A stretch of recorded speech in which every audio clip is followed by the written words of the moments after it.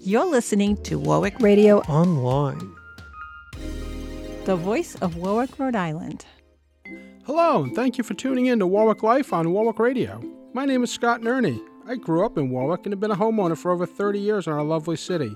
My goal with this podcast is to highlight what is special about Warwick and how you can get the most from our seaside community. This podcast is presented by the Varnum Military Museum, located just over the border in East Greenwich. Patrick and his staff have a fantastic museum. I must see a lot of information about Rhode Island residents, and especially Warwick residents. Please, when you stop by or go on their Facebook page, thank them for supporting our podcast. Before we start today, I need to ask one favor, everybody. Tell one other person about this podcast. Do it right now. Send them a message. Say, hey, you need to listen to Warwick Radio and Warwick Life. And then hit that subscribe button. Our guest today is Charlotte Taylor.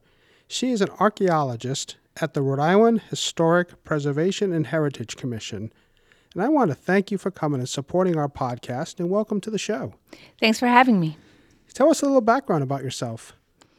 Well, I came to Rhode Island back in the late 1980s for grad school at Brown. Okay. In the anthropology department. And after a couple years of that, I ended up getting a job at the Rhode Island Historical Preservation and Heritage Commission as an archaeologist.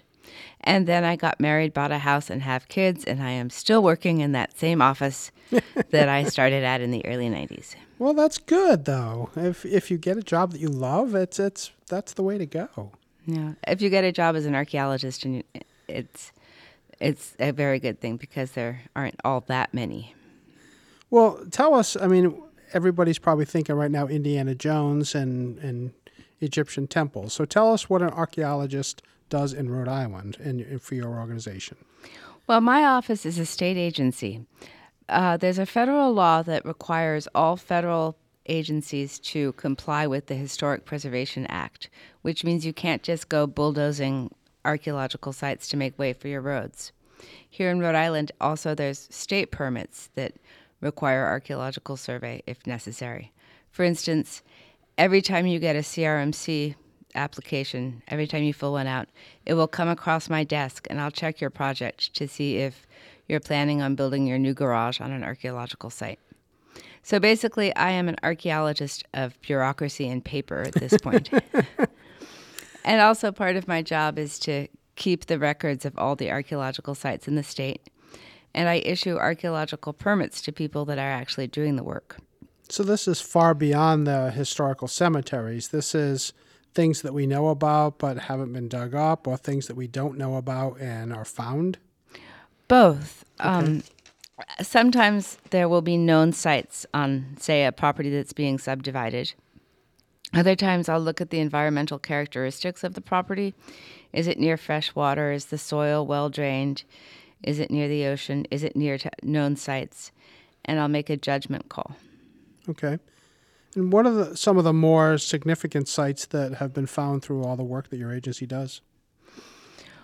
Well, when you look at a map of archaeological sites in Rhode Island, you'll see the lines of the newer highways, and you'll see the big subdivisions along the coast.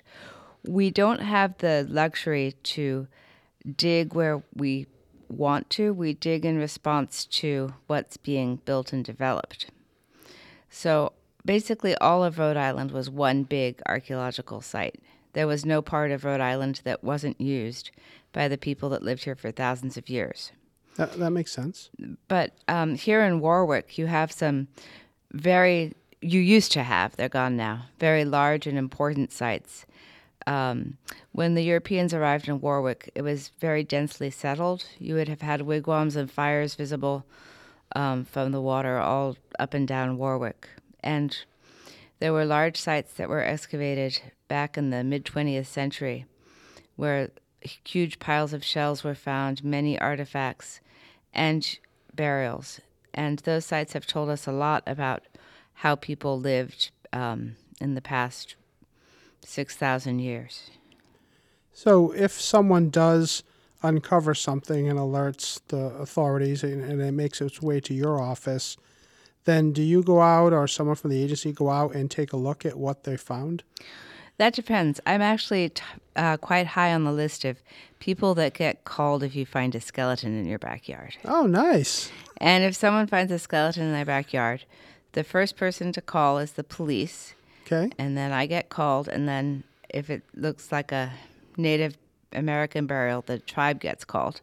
And we all go out and we stare at it. And, the way that people do. And then make the call about what happened. Sometimes it's not an archaeological skeleton, it's a murder victim, in which case, of course, I defer to the police. But in 700 years, that would be an archaeological find. Yes, it would, but but if the police get involved, it's too late to put it back in the ground. And, sure. Yes. If you find just something that you think is an artifact in your backyard, you are absolutely welcome to take a picture of it and shoot an email to me. Okay. And if you find an artifact in your backyard, it is yours to keep, and it doesn't mean that anyone will come and start digging up your backyard. Okay. Because artifacts on private property are private property, and without any regulatory hook, we would not force a survey on anybody. Okay. So what does the future look like if we're looking out 10, 20 years from now in the area of Warwick? What would you expect to find? Well, the thing with Warwick is that most places that people want to build on have been built on. Okay. So there's a few little scraps of open space here and there that could still have undisturbed archaeological sites. But mostly they've been built on. What we're seeing a lot now in Warwick, as the people in the Bayside area, for instance, know, is that Warwick was built on Native American villages. And so when you open up the road to put sewers in, you're running them through a Native American village. And in this sort of village that they lived in, they would bury the dead alongside where you lived. So there's no contained cemetery area. You could find a body buried anywhere within the village. Somewhat sort of random to us. So we can't predict where in one of these village areas you'll find burials or not. Okay. So I think when you see a big, huge project kicking up, you're kind of excited a little bit. Well, it's always interesting to see what might be found and whether it will actually add to our knowledge and understanding. There's always an element of anxiety, too, because what if human remains are hit? Nobody wants that. Right. It disrupts the project. It is an emotional, difficult situation for the tribe or the European descendants of whoever is buried there. Right. And how would someone know if they live on an archaeological site? Well, if they live in the Bayside area of Warwick, they do. Okay. We have lots of dots on the map where things have been found. And some of them show that some areas are more preferred locations of people having lived. Okay. But nowadays, a lot of it's destroyed. For instance, Apponaug was a real hot spot for Native American villages.